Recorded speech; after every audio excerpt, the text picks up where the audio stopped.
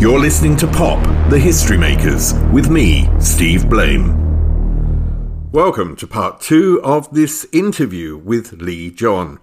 If you listen to part 1 of this podcast, you'll know about Lee's route to success in the band Imagination and the history of his diverse influences. In this part 2, we'll talk about a film project called Flashback, which documents the history of British black music. But first, a little reminder of Lee John's route to his first appearance on the British TV show Top of the Pops way back in 1981. You've got 3 minutes on TV, you've really got to push it. You've got to let people remember you. You can't be the Four Tops or, those groups that just stand there and do nothing. People have to be talking about you the next day. One of the most remarkable things is that, and what you're saying is that moment, because it was so exciting in lots of different ways, from this visual, amazing look, which you all had, to the music, and to also, the type of song it was so original. It just felt so original at that time. And I think it was that combination was what exploded you in terms of that moment of success. How did that moment of success change your life? And was it everything that everyone dreams of? Because a lot of artists go, when I'm famous, my life's going to be okay. Was it that, or is it more complicated? It's a bit of both, because, we still, and someone was telling me about this the other day. They were saying, okay, we were broke, we didn't have any money, da-da-da-da. And at this point in time, I was surviving because, I literally was in 3 or 4 bands. So even though I did Top of the Pop, I always had this realistic thing that how am I going to maintain, how I'm going to keep myself together, to the point where even though we'd done it, because, the next day and everything, I was thinking, well, I may have to go back and sign on the dole, because I hadn't signed on the dole throughout my period of grafting. Only 6 months prior to that, a friend of mine said, why don't you sign on the dole? You can get some money. And I thought, oh, really? I said, because you're not earning. And the record company said, no. So we need to put you on a wage or whatever like that, so you can, can keep things going. But the life changed. It changed to a level where from 1981 till 1989, I'd even say, it was work nonstop. It was work. It was all about the work. It was work, and writing and creating. And at that point in time, if you were in the newspapers, you sold records. So, they'd put ridiculous things in the newspapers and stuff. And that was basically to sell records. And even if you didn't want to do it, you'd have a press person or somebody who'd make something up or whatever to sell records. Now it doesn't make any difference, but that was what was part of the game. And also, we became pillars in the community, because there was all of a sudden, everybody thought we were American to start with. Then gradually, throughout, as the year was ending, we had our 3rd hit single, Flashback. Everyone was thinking, they're from the UK. And then that's when the press starts saying, oh, they're very camp, they're very this, they're the other. The media, they want to try and pull you down. While if they see Funkadelic or Parliament or even Earth, Wind & Fire, they're not going to say the same situation. While we then started to do shows with Earth, Wind & Fire and Kool and the Gang, who were, bigging us up and saying, wow, you guys are really hot. We love what you do, blah, blah, blah, blah. And they were from America. While in the UK, the media, not the audience, which is a different situation. The media starts to write, and they do that with everyone. They do that with you're having it for a while. It's an English situation. They want to put you down, but then they still want to own you if you're doing well elsewhere. Yeah. And I didn't really dance to the tune of what they wanted me to do. I was always rebelling. With the record company, I was rebelling. I just thought we didn't have enough budget, and we didn't have the budget that we should have had for certain things. And it was a fight, and I would say, why are you guys so cheap? And they hated me saying that. I said, you're so cheap. We should be getting, we've done this, we've done that, we've done it, because they'll build you up in one sense, but then they're trying to pull you down in another. So it was a lot of life lessons, but I didn't leave the situation with bitterness. I came in with what I left in, which was the talent God gave me, and also be able to still continue doing what I wanted to do, which some people unfortunately didn't. I didn't get into the drug scene. I wasn't into that kind of situation. We'd go out and get pissed and get drunk at the Limelight later on in, the clubs, but we were not, I didn't come from that body of people who, they always had my back. We weren't into like, should we get out of it? And, plus in the early 70s, when I was a kid, and I'd seen things like Lady Sings the Blues, I started to read all these biographies of all these different artists, especially, and these are Black artists, and how a lot of them had descended. And it stayed in my mind.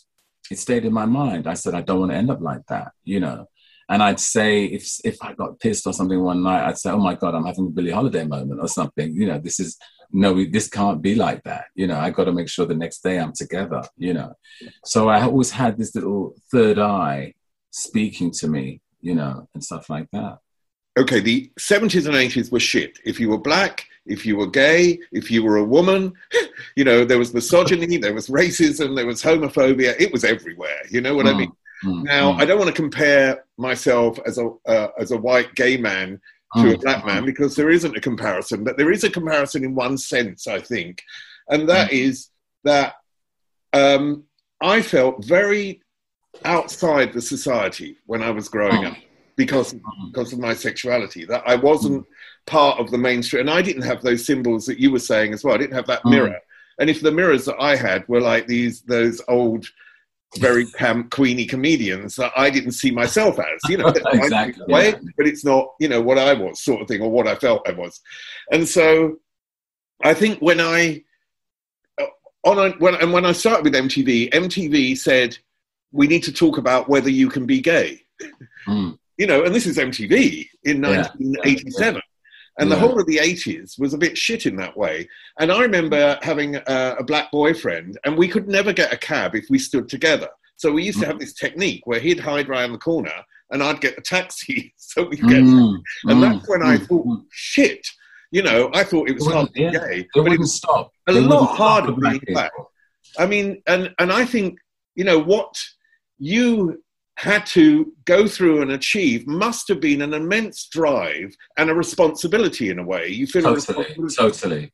I tell you, one of the things, I was talking to my mate Leroy Logan, who's portrayed in the Steve McQueen Small Act series, and Tyrone Huntley portrays me, which is interesting, which is really, I didn't think that I reached this age where someone's actually portraying me, which was a thrill. But we're talking and said, don't you remember those days when the Black Mariah would be driving down the road and they would stop you and stop and search?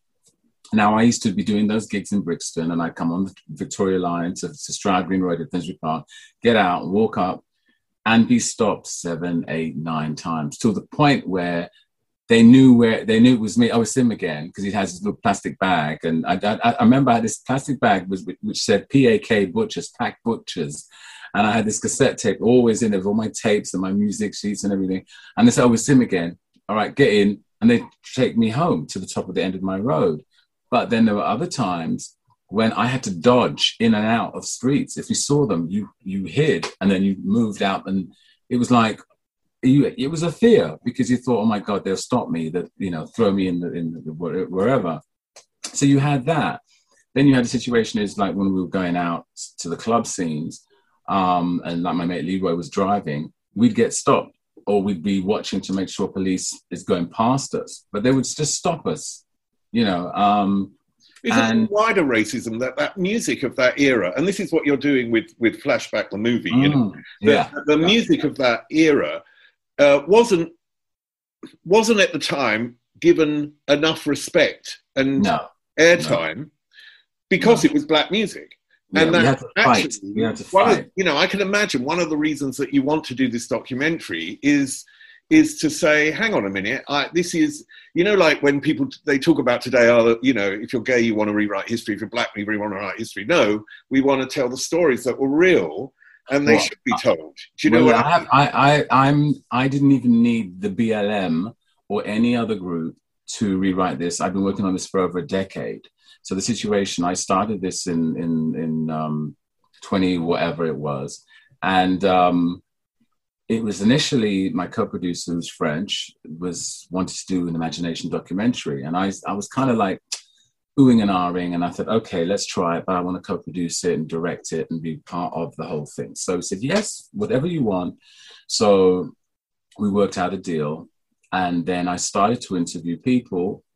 And then I stopped and I said, let me get somebody else to do the interviews to start with. So we get a fresh outlook. So we interviewed a few different people, blah, blah, blah, blah, blah. And then I started to listen to, and when I was in the studio, listen to all these different stories.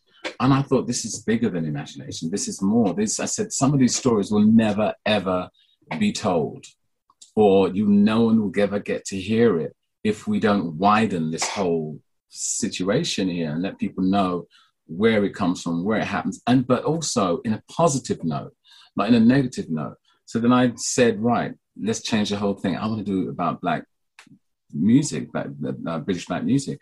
And my co-producer was like, oh, okay, okay, cool. So he thought, oh, we just do a little bit of the 60s, the 70s, the 80s.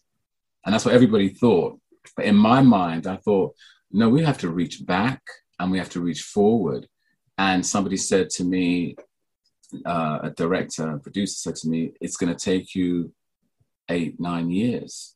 And I said, no, you're joking. No. He said, it will. He said, there's all these different hurdles that you have to get through.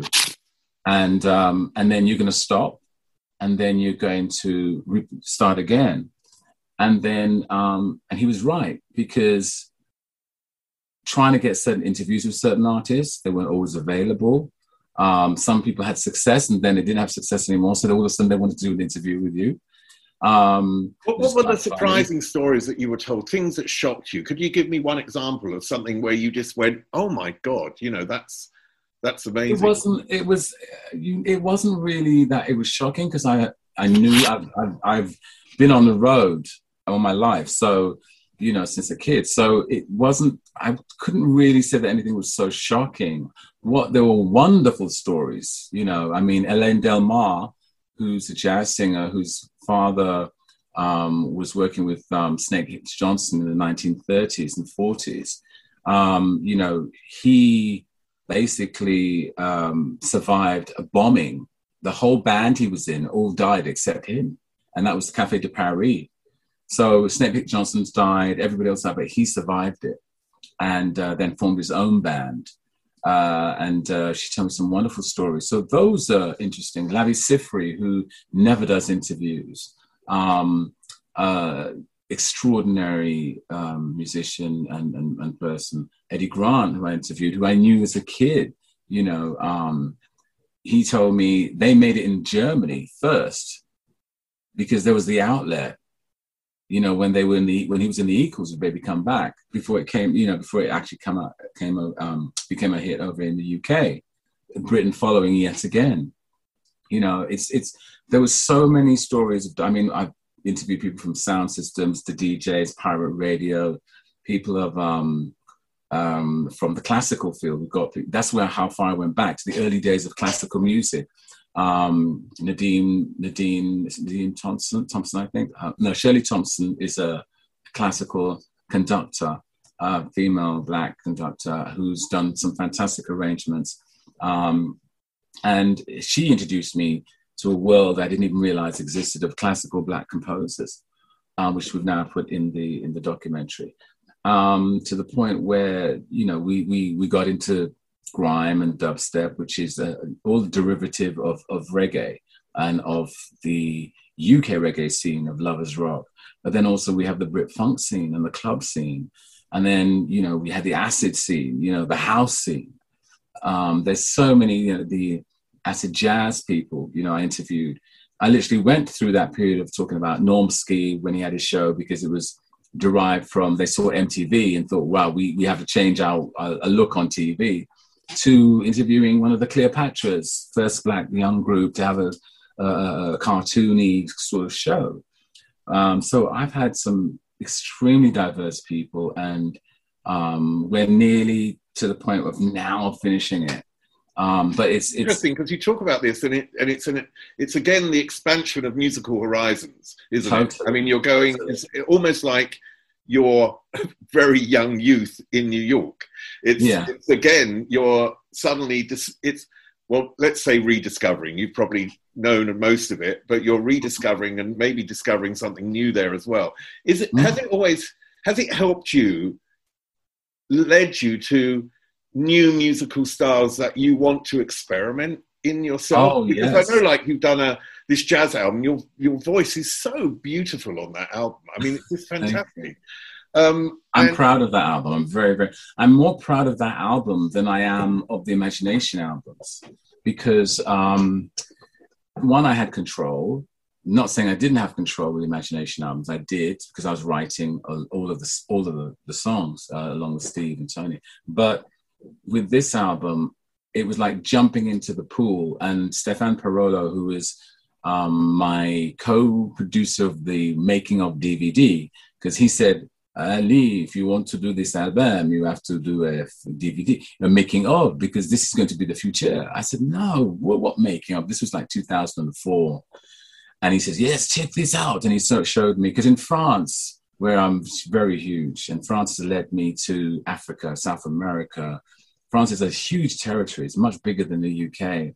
And there's a lot of diversity and creativity. And I found that I can do so many different things. So when I come back here, I'm kind of like a snob in the UK, because I'm kind of like, well, you know, I've got a song coming out with Plastic Bertrand in Belgium soon. I've got a track with Jorge Vacilo from Brazil in end of the year. I've just done the Gorillas. So but it's because I've done other things that are accessible. And like Damon, he loved some of the stuff I did in France. So, and he knows it, because he hears me here, they play me every day. But when I did the jazz album, it was like I was going to jump into the ocean from a high cliff. And what I had to do was go back to that little boy in 1974, was listening to Lady Sings the Blues and Ella Fitzgerald and Sarah Vaughan's album, where she sang My Funny Valentine. And then I thought, let me rediscover all of this. How can I do this? So I watched, there's a video, Story of Jazz. It was a box set. And it engulfed everything. And it started with, Bessie Smith and Robert Johnson, and up to the day, up to the bebop area, to Miles Davis, to Herbie, all the way up to today. And I just listened to it and threw it all away. And they said, right, now what do you want to do? It was very hard, because there were some agents that thought, well, I'll book you as Imagination, but I'm not sure I'm going to book you as jazz. Then I had other people who said, well, I'm going to take you on. I love what you're doing. Come on. And I developed a completely new audience who now weren't probably into Imagination, but they're now into me doing the jazz. So now when I do my shows, I get both, because I can merge the two. But it was a fight and a battle. And it's a situation of, why can't I be diverse and do different things? And then this is the same situation when I was interviewing different artists, the same thing they went through.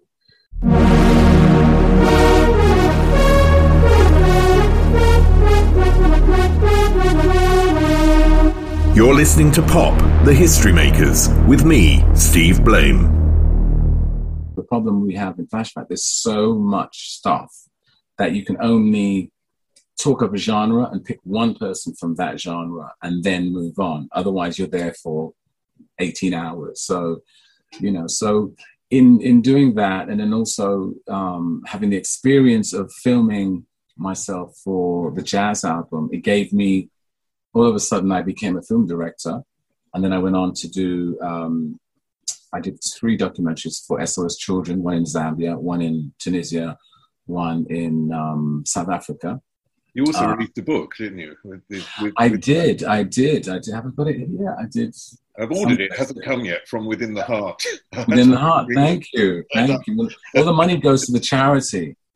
Let me know. Email me. What does it give you? What does it give you doing something for charity? Do you know what I mean? Because I don't mean you don't do that to get something, but whenever you do something which is of value to other people, there's something, you get a sort of payback, don't you? So I just wonder what you could, the world is funny how we are born.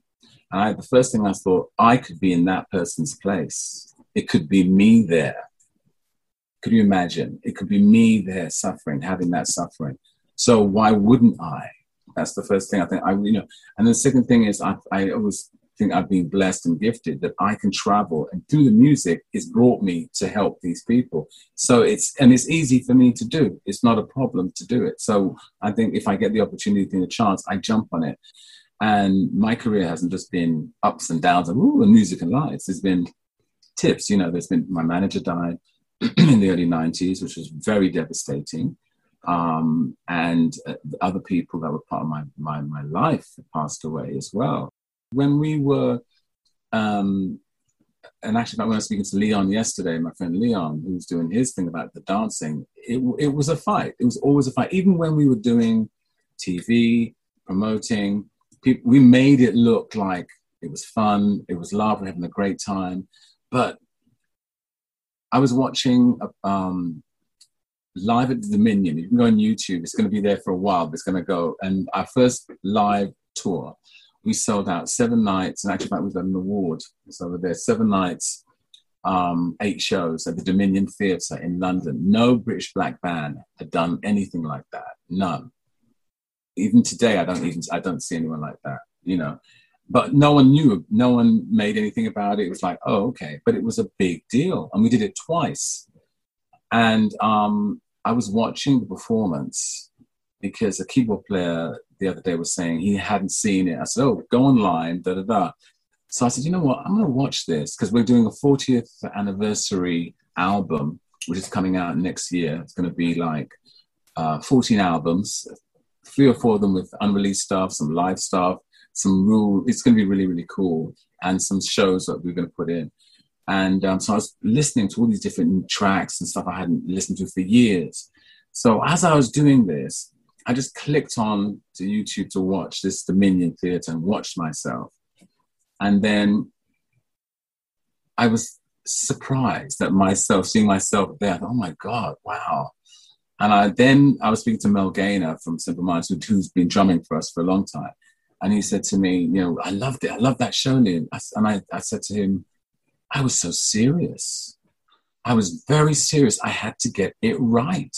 Even I'm singing the sexy songs and I was all the way through.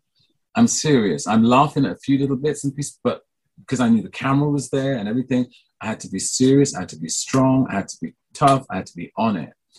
And then I watched another episode, which is completely different, maybe a year later.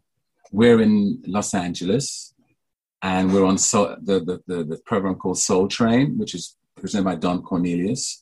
And Marvin Gaye was on the same show. And basically, Don Cornelius says something like, this is the group that Marvin Gaye gives his stamp of approval.